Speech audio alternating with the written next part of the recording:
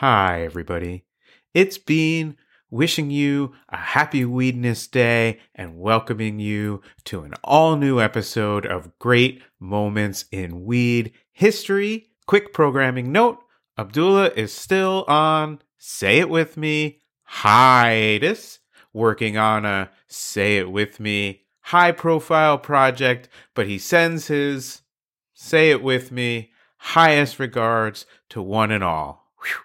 That was a lot even for me. Anyway, I am absolutely thrilled this weed to share with you this never-before-heard interview with Rush guitarist Alex Lifeson that I've pulled from my personal secret audio stash. Rush is, of course, one of the most popular rock bands of all time, with 14 platinum and 3 multi-platinum albums in the US, plus another 17 platinum albums in their home country of Canada. Our guest today, Alex, co-founded the band in 1968. He quickly added his high school friend, Geddy Lee, and eventually they assembled the classic Rush power trio with the addition of drummer Neil Peart. I first had the pleasure of interviewing and getting pretty darn lit with Alex for High Times back in 2012, 10 years ago, and we've really kept in touch over the years. He is among, more than a handful of very accomplished and even well-known, or would you say famous artists who I have had a chance to sit down and talk about cannabis and creativity with over many years. But I do like to think that he and I really did hit it off in a way that really doesn't happen that much between journalists and the people they interview. Spoiler alert. Pretty big part of that is because Alex, like us all here, really, truly does love weed. As you'll hear him say in the interview, he started getting high as a teenager in the 1960s and never looked back. Going back myself and re-listening to and editing this old recording from about 5 years ago, I was actually reminded of a much more recent Great Moments in Weed History interview that we did with David Crosby, which you can now yourself go back and listen to in the podcast feed. Both of these musicians and iconic guitarists had a huge impact on the rock music scene. Both of them continue to write and record new music today, and most importantly, for our purposes here, both of them love the cannabis plant and, even more importantly, have actually smoked their way through half a century of its history. So, we talk about everything from the original tie sticks to the first honey oil or butane hash oil, if you will, to come on the market. Alex remembers all of these classic iterations of cannabis coming across his palate as somebody who grew up loving weed and then was able to travel the world as a musician. So he is a wealth of knowledge when it comes to the plant, and we just had a great time over the years, getting high and sharing some stories. I have to thank our mutual friends, the Trailer Park Boys, for putting us in touch, for making that first interview happen, and, also for putting out one of my favorite television shows of all time. Welcome to the Prince Elliot. I'm Alex, licensed personal guitar tech. I've got to take this to his room right away. Can I have the key, please? Most rock stars are supposed to be really approachable and really fun and easy to talk to, but for some reason, Alex wasn't. I need 4 tickets to your concert right now. We can do this the easy way or the hard way. Look, I'm not a ticket agency. I'm sorry, I can't help you with the tickets. You can't get me 4 tickets to your concert. I'm sorry, you can't. It's just one of these guys that, hey, I don't want to talk to anybody, and I'm a big fancy rock star, and you can't talk to me, so it pissed me off. Hang on a second, man. Hang on. Let's go. No fucking around here. You say a word with this, I'm going to tell everyone you sexually assaulted me. The cops. Come on, give me a break. Come with me, just take it easy. Just going to go for a little drive. Hotel security, this man's drunk as fuck. He's on drugs. Just going to take him out. He's drunk as hell. He's got to go. Guitar tech. You told me you were his...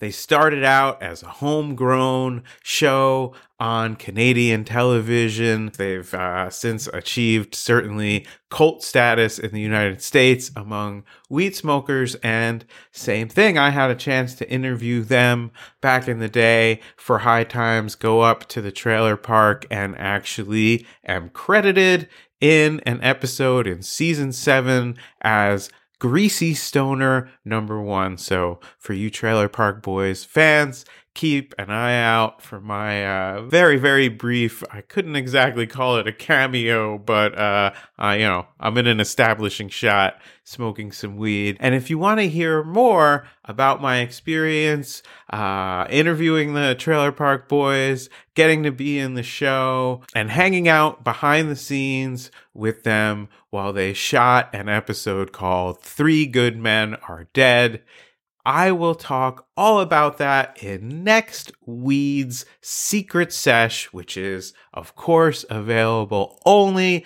to our wonderful supporters on Patreon. Important point.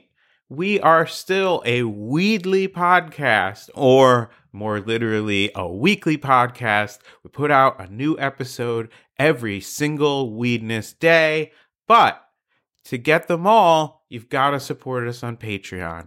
Every other week, we're right here on the podcast feed with a classic Great Moments in Weed History episode. But on the off weeks, every other weed, I am putting out a Secret Stash episode just for our Patreon supporters. You can join us by going to Great Moments in Weed History. You can put as little as $1 on it. That will get you the video version of these podcasts. You'll see me waving at you. You'll see me holding up the joint I'm going to light right before we start the interview. And you can help us put out this podcast, help us preserve cannabis history, help us share these amazing stories and interviews with the rest of the world, all by visiting greatmomentsinweedhistory.com.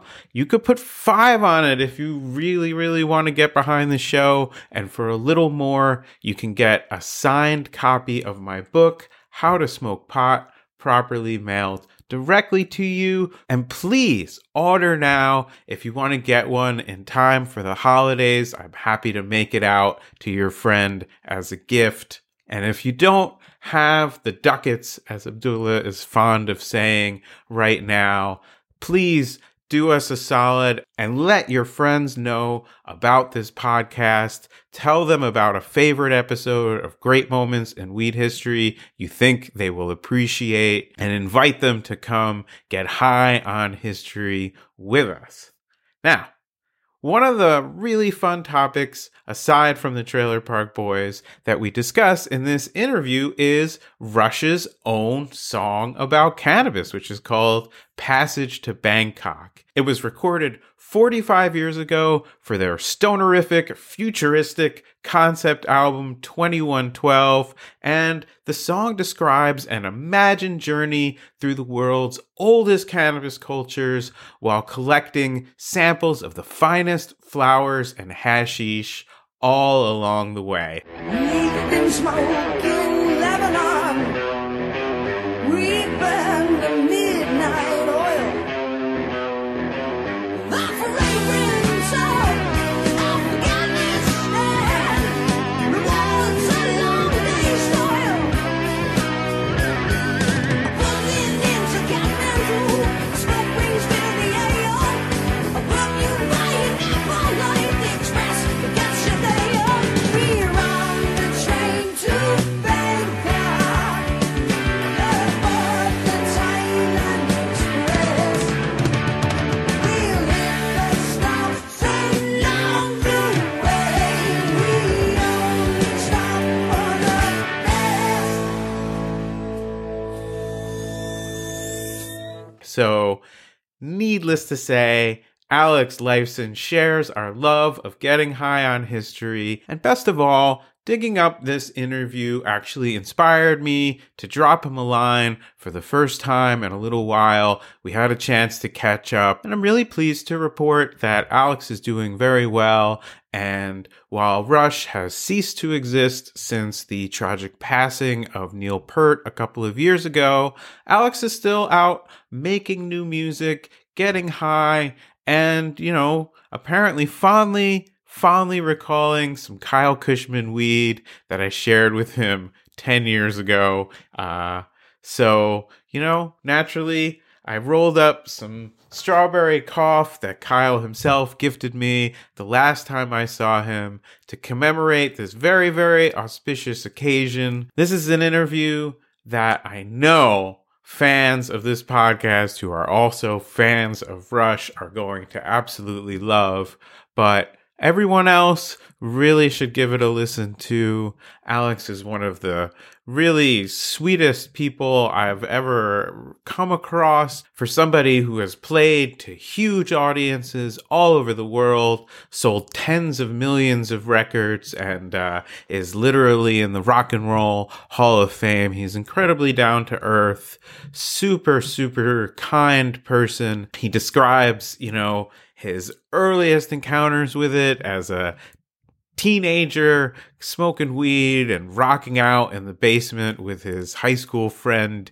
Geddy Lee, with no idea how far this musical journey was about to take them, all the way up till now, more than 5 decades into that illustrious career playing the guitar when he uses it to treat his arthritis. So it's a wild journey. It's a beautiful story. It's a good hang. And I'm ready to get lit and get into it. But if you, dear listener, are not rolled up and ready, that's cool, man or woman or non-binary weed aficionado.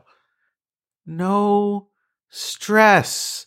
All you have to do is hit pause and use that time at your own discretion to roll yourself up a joint, or to split a blunt, or to pack a bong, or to endabulate a dab to its endabtastical optimal essence of dabulation, or, eat a bunch of edibles, or maybe just have a nice cup of strong tea, whatever it takes to get you where you want to be. And as always, we will promise you that when you are ready, we'll be ready for another great moment in weed history.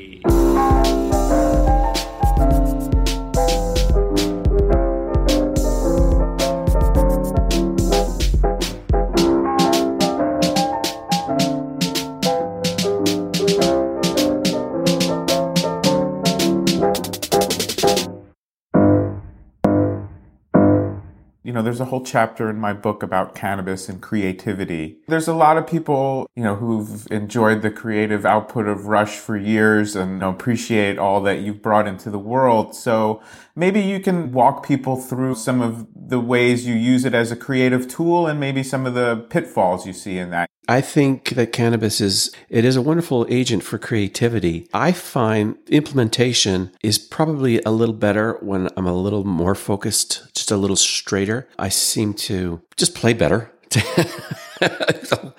I'll put it down to that, but it's not quite as much fun. I come up with ideas that I may not normally think of, going to places that I wouldn't, in terms of tuning and composition and structure and things like that. So I find it's a really great aid. And cannabis today is so refined that you can be very selective about what you intend to use. For example, I like a sativa that's around 14 to 18% THC for daytime. For working, it's terrific. At night, I like something a little stronger indica, maybe up in the higher 20s for sleep and for therapeutic use. And I find particularly with my psoriatic arthritis and a little bit of insomnia that I have, that it's very, very useful on a nightly basis. Is it something where you might have some cannabis and then feel that creative spark, or that you feel the creative spark and bring cannabis in later in the process? I think they kind of go hand in hand, really. I have to admit that I probably smoke most times I'm sitting down to do some work. I just find that it's a nice atmosphere. It's a nice environment for working, for particularly for music. You know, I also enjoy it for painting. I'm not as qualified a painter, I think, so it's always a little a bit of a mystery what I'm doing. But I find a little cannabis can be, again, very conducive to just being creative and looking in areas that you normally wouldn't. I think all in all that I'm probably a better performer when I don't smoke. In fact, on tour, in the early days, it was a different story, but certainly for the last couple of decades, I don't think I could possibly be high during a show. I really need to have my wits about me, and we're all the same in that regard. And to not deliver to your audience 100% of the performance is really letting them down. So I never let anything get in the way. Didn't drink, nothing until after the show. But it sounds like the early days might have had a different... Well, times were different. We were a younger band. When I say the early days, I mean the days where we were opening up for other bands or special guesting. The demands were different. The demands of the material was different. You weren't quite so busy. You could just get up and rock and jump around and have a good time. As things progressed, it became much more complicated. So you really had to be aware of where you were at all times. I remember smoking a little bit before a rehearsal that we had one time. And I thought, it was a week of rehearsals and we knew the material. And I thought, this would be kind of fun, get a little high and play and, be up on the stage without any kind of consequence. And boy, it was a panic situation. I was forgetting parts and I got nervous. And it really wasn't that pleasant of an experience. So that taught me a lesson that I really do need to be very focused and quite straight for performance. And at that point, did other people know about your experiment, or was there an element of everybody's going to find out? No, some people knew. The people that I sat in the production office with and smoked the joint knew. But, my fellow players, I don't think knew. They knew something was up when I was missing parts. Would you say cannabis was something that was around a lot at the formative stage of the band? Do you think it played a role in creating what Rush became in a way? Oh, I don't know if I would go that far. It was definitely around, and we were, casual with it, but there were times where, we didn't. So to really give it too much emphasis is probably inaccurate. Certainly at the end of the day, it was probably most enjoyable to sit back and listen to your work and what you've done and just vibe. That was really always a very special time. I smoked my first joint when I was 13 and kind of never really looked back. Do you have any perspective or idea of, what you were smoking in the 60s? Primarily, the pot was coming from Mexico back in those days, occasionally Jamaica.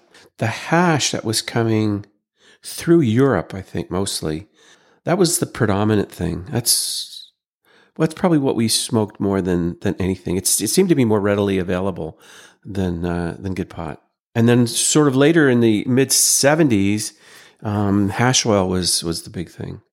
That honey oil, particularly. Really? Wow. Because obviously that's quite popular now, but it seems like there was a long gap where it wasn't much on the market. Do you remember the first time you encountered hash oil?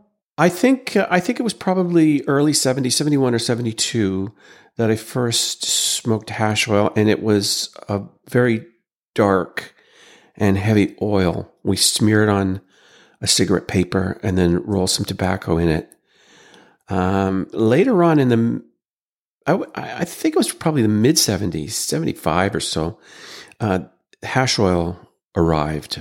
Or I'm sorry, the honey oil arrived. And that was quite potent, smelled beautiful, and was really a lot of fun. How's that for an analysis? That's perfect. And do you remember, did it seem to go away at a certain point? It was rare to start with, and so was money at the time. So when you had a chance, you got what you could get and used it sparingly. But I do recall, because it was so rare and because it was, so good, that it was very, very popular and couldn't get enough of it.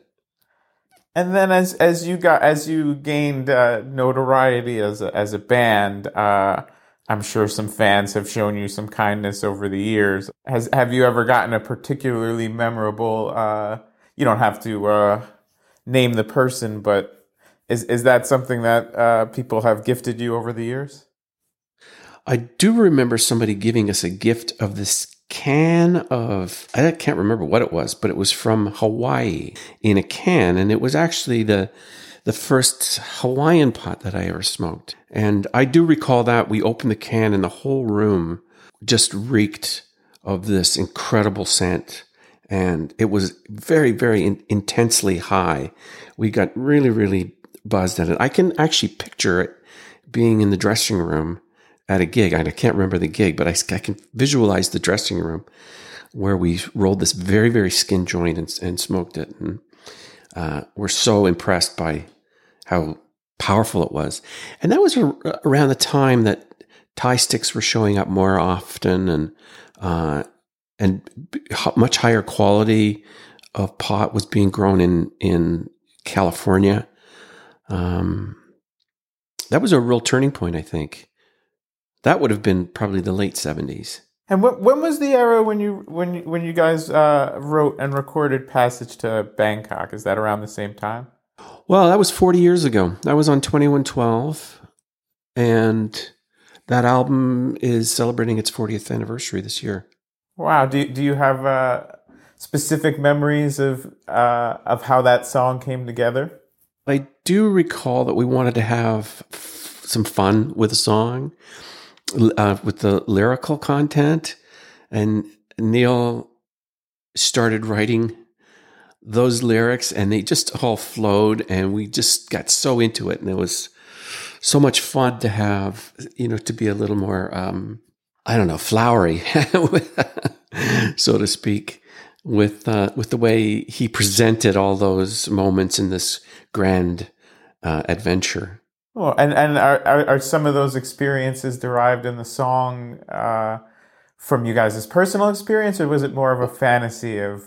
Well, I think it was probably all based on experience. Some fantasy, yeah, some great desire for, temple balls or or great cashmere hash, but I would say that most of it's from experience. Yeah. Here in California, we have third and sometimes even fourth generation growers up in Humboldt and up in what we call the Emerald Triangle and really throughout the state. And one of the things people are really trying to look to these smaller family farmers is perhaps we can be like a boutique winery. And you obviously have a lot of experience with both cannabis and wine. Is it true in your estimation that a smaller, more boutique winery can produce a better product? And do you see that as a workable model for some of these people who are not ready to scale up to compete with corporate cannabis, but might say, well, we can follow this boutique winery model? Well, it certainly works in the wine industry. Quite often, those little boutique wineries do make the best or most unique products.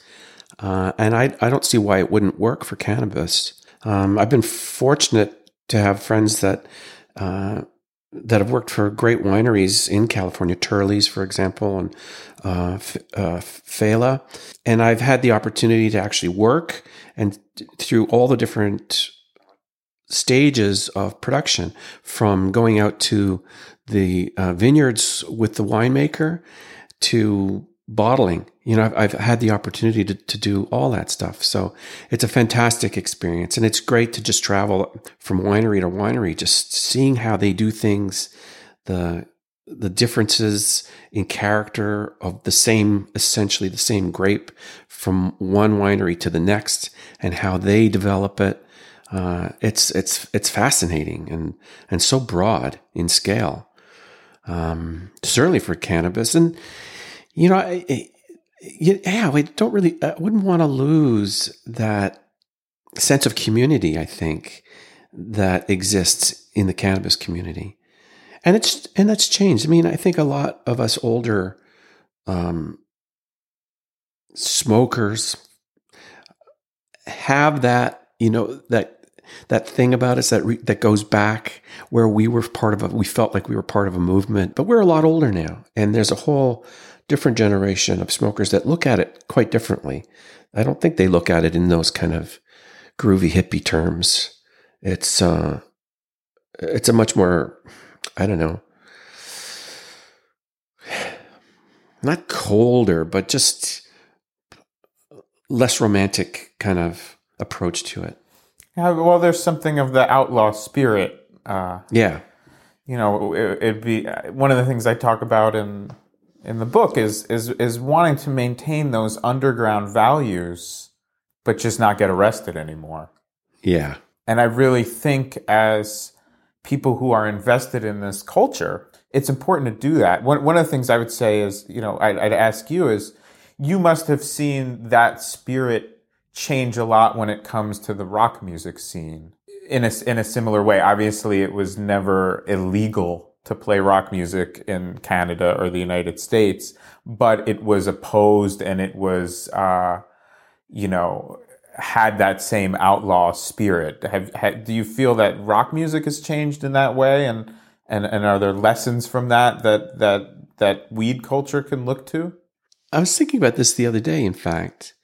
Just watching TV, and you hear all these classic rock songs and even more current rock music. It's like our generation grew up to be the advertisers and the jingle writers and that whole area, and we brought our musical tastes with us. And you know, you'd never heard rock music on a commercial back in not the old days, but I guess they are the old days, the 70s. And but now it's everywhere, and the whole industry has changed so much. Technology has changed music and how we listen to it and how it's delivered, and so it really, I don't know, it has very little to do with the way it was. I mean, and that's normal, and that's probably the right way. You know, everything progresses. And as we get older, we kind of lament the passing of time and the purity of an experience that we remembered from our youth. And things change. And I don't see that it would be any different with cannabis or with rock music, for that matter. The whole picture or the whole idea of music and how we absorb it is really quite different in the last 15 or 20 years than it used to be. And certainly we've come so far with cannabis, from sneaking around, you know, in the back of a shopping plaza, leaning behind a truck or something to take a couple of hits, to, you know, going to your shop and picking your 5 favorite varieties to take home from the weekend. It'll be fascinating to see what sort of impact broader legalization has on the population. That's a really interesting concept. If people can laugh and talk about their differences this way, then it's going to make it a lot easier to deal with the more serious issues in a more, I don't know, in a more mature way, I suppose, a more balanced way. At least that's what I hope. Because right now it's ugly. And another aspect of that too is beyond the personal. I think we push people to socialize around alcohol, and I enjoy alcohol, and I don't personally have problems with it in my life, and I know that you and obviously enjoy wine, but to make that the de facto substance around which we organize all of our social interactions. I have a friend who likes to say, you celebrate a birth, you celebrate, you mourn a death, a wedding, everything in between. If you are a part of that alcohol culture, it's so pervasive, you don't always even realize. And so I think allowing this, let me ask, in your experience, is there a different quality to social interaction when it's around cannabis versus around alcohol? Well, for sure. I think the reaction is quite different. I mean, we all know that alcohol can be a real strong fuel for aggressiveness, just a looser sensibility in things, whereas it seems to be the opposite. I mean, you get in a car, you drive fast when you've had a few drinks. You get in a car and you drive slow when you've had a few hits. They're such different things. I don't know if you can even compare them. They might be, a component of our relaxation, but they affect us in such different ways. Cannabis can be so much more introspective. It can be so much more settled and soft and easy. I don't know anybody who gets aggressive after they've smoked pot. But on the other side, alcohol can very easily slip into the uncontrolled zone, or anger or aggression. I don't really find much of a comparison between the two, although, I think a lot of non-smokers will make that comparison. That it's just another way of getting out of your head. And then, of course, there's the medicinal aspect of it, which I wanted to return to. And are you open to talking about sort of your own medicinal use and how you found it useful in that way? I absolutely find it useful for my particular aches and pains. I've had psoriatic arthritis, I don't know, for about a dozen years now. I'm on a medication and it works well for me. And really what I've done with my rheumatologist is come up with a plan that helps me to just hold off the effects of arthritis. There's no cure. So if I can just buy time before it gets worse, then that's the best I can do. And so far, I'm doing great. But I have to say that with cannabis, for those aches and pains, it is really remarkable to me how effective it can be for that type of pain. It's not complete, obviously. It's not 100%, but it's maybe 60%. And that's a lot when you're feeling really sore and achy all the time. I find I've had issues for a long time with my stomach.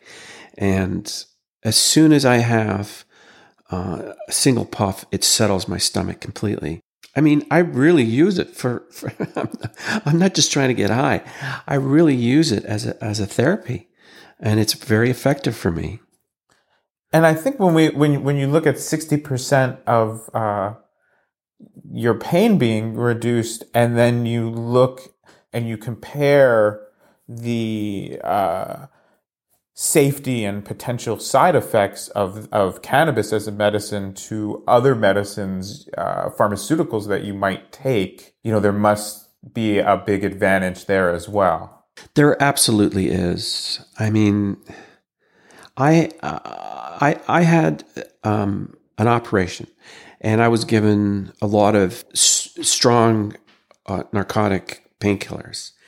And I was taking them, but I can't say that they were really effective. Maybe the particular pain I was experiencing post-operation was intense enough that you had to take really high doses. And after a while, I basically stopped taking them, or I really, really reduced the amount I was taking, and I was smoking more. And I found that I was much better off having a couple of hits every couple of hours than taking a couple of Percocets every few hours, or hydrocodone, or whatever it was that I was taking. And I've been sort of doing that whenever I have issues where I have to take stronger painkillers.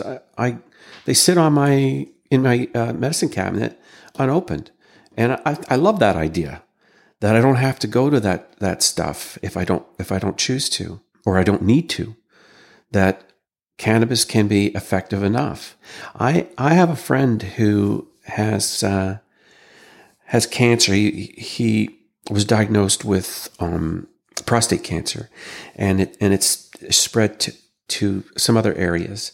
And he's been on the oil therapy, and his tumors have gone into remission since he started the program about 6 or 7 weeks ago.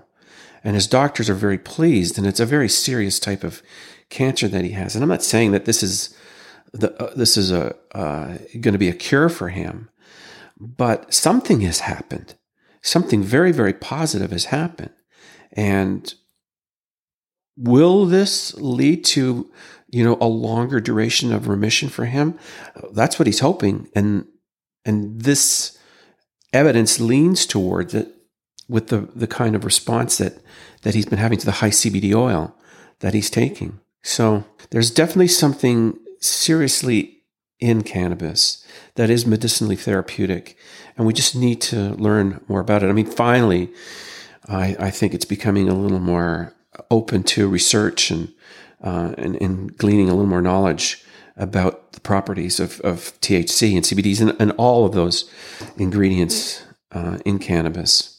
I want to wrap up with a few fun questions, if that's cool. So, without outing anybody who might not be open about their cannabis use, I'm wondering if I'm sure you've just met so many people in your journey as a musician. Who's been really fun to share some cannabis with, in particular? Well, the Trailer Park Boys are just a riot to be with. Yeah, and I had them up to our place. The golf club that I belong to had its 10th anniversary this summer, and a few of us put on a concert. Tom Cochran played, and I played, and some other musical friends got up and played. And it was such a great event. There were about 500 people there, and it was amazing. But those guys, the Trailer Park Boys, came up, and they stayed at my place, and we had a couple of days together. And we just had so much fun. They are a riot to be with. And they just explode after you've had a couple of puffs. And they are serious smokers. Yeah, I definitely, when I went up to interview them for the first time, I'd already seen a bunch of the show. I love the show. But you never know. You never want to assume that an actor is, the same as the role or whatever. But and obviously they're very different than the characters they portray. But I'd say the crossover point is that they are, they certainly kept up with me, and more so when it came to smoking weed. So yeah, I know the feeling. What was the origin of all of that? How did you and the Trailer Park Boys come to cross paths? Oh, I became a fan of the original show partway through the first season. We had some common friends that either worked or knew somebody that worked on the show. And I mentioned to them in passing that I loved the show. I thought it was fantastic, the premise of the show, but I loved how every episode ended with them really, helping each other up. And that's what I really loved about the way they presented the show. This totally ridiculous environment, but they're all in there for each other. And we eventually got in touch, and they said, we'd love to have the band on an episode. I don't think Getty and Neil, really got into the show, but I said, yeah, I'd love to do something. And I was going to do a cameo, and then they decided to do a whole episode around my kidnapping and all of that. And they are so funny. They're brilliant comic writers. That's really a beloved episode of the show. I think if you probably polled Trailer Park Boys fans, that would be the most popular episode of the show. Were you involved in conceiving that episode and the plot line? Is it something they presented you with? Well, they have a great way of working. I went out and we would start in their writing studio, and we would discuss this the script, which was a sort of an outline script. There were lines in it, but the intention is to use it as a guideline and improvise a little bit around it. So typically we would do 3 takes. The first take would be fairly close to that script. The second would be a much looser interpretation. And the third take would be something completely different, and particularly something, crazy and wild. And that seemed to be the formula for the shoot. And I'd spent 2 days with them shooting all my scenes. Then they did all the rest of it some months later. And when I saw it, I was really impressed with my recollection of what I had done on it and how they had weaved around it with the rest of the shooting and the rest of their concepts and ideas. They're really a lot of fun. I've worked on a couple of their films with them, and it's always the same experience. They're very, very open. They want to bring the best out of you as well. So they're terrific guys to work with in that capacity. And what did you mostly find in the finished episodes? The first take, the second, or the third? A mix of them? There was a mix. I think we probably leaned more towards the second and third takes. You're kind of warming up with that first take, and you do one take, and somebody would say, you know what? When we come to this point, why don't we try this? And it becomes a very, very much a group effort. So things would develop, very, very quickly on the storyline. I love the way they put it all together and how sweet it all is in the end. When Bubbles comes up and we do the guitar change and then we play Closer to Heart together at the end, there's always a sweetness to their episodes that's, that comes after this whole insanity for 25 minutes. And it's really sort of surreal. I was on the set, which is really just sort of a pretend trailer park at this point. It's pretty surreal to walk around that set, right? Yeah. Oh, yeah. Well, when I did that, we were actually in the trailer park. So they were using a trailer park. In fact, they filmed, I think, a few seasons at that trailer park before they got kicked out and had to go to a different trailer park. Oh my God, how was that? It was great. I mean, it was authentic. So we were running around and doing all these shots in the trailer park. So as it should be. And so that must have been before it was quite such a sensation in Canada. Is that? It was already a sensation here. That was the 3rd season that I did that episode. So I think they were already by then. They were gods here. Well, I remember when I went out to Halifax to do that. We went out for dinner one night, and people were chasing them down the streets. Like, they were so beloved, and they are beloved in this country. And it's great to see that they're having this much broader appeal on Netflix. And I bump into so many people now who say, "Oh, Trailer Park Boys, I love that show. Just got into it." The show's been running for 12 or 13 years, I think. Yeah, we've been a lagging indicator in the U.S., but it's definitely if you go to a cannabis cup now and you start asking people about the Trailer Park Boys, within that community, it's definitely a hit. It's not like Canada where they're nationally known figures, but the cult audience is very strong. Yeah. We talked a lot about from the creative end of cannabis and music, but maybe to wrap up, just as a fan or somebody who is appreciating art or creativity, how do you see cannabis playing a role in that? Again, I don't think it's a primary role that it plays. I think it's a little more secondary. You can enjoy it whenever you choose to or not. The experiences are different. I think, I don't know. I kind of like both at different times. I'm much more of a smoker than I used to be. But at the same time, I'm less of a smoker. I smoke less, but more often. It's such a normal part of my life, and I think it is the case with many people. And this is the new place that cannabis is going to. That it is so much more a part of our everyday living. It's not something that you just did on a Friday night when you were a kid with your pals. It is a way of life.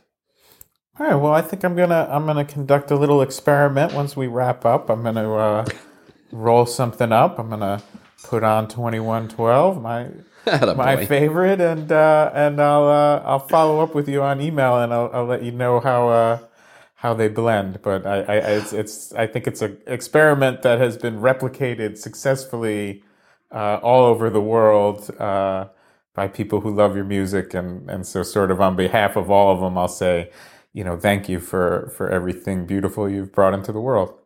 Oh, thank you, David. I really appreciate that. That's very kind. Well, that's the show, folks. Thanks so much for listening. And if you stuck around this long, please consider supporting us on Patreon. You could put 5 on it at greatmomentsinweedhistory.com. And that would really help us as we research, write, edit, and publish a new episode every Weedness Day. Great Moments in Weed History is written, produced, and performed by me, David Bienenstock, aka Bean. Special thanks to our sponsor, PAX. Go to PAX.com and use promo code GreatMoments, all one word, for a big discount at checkout.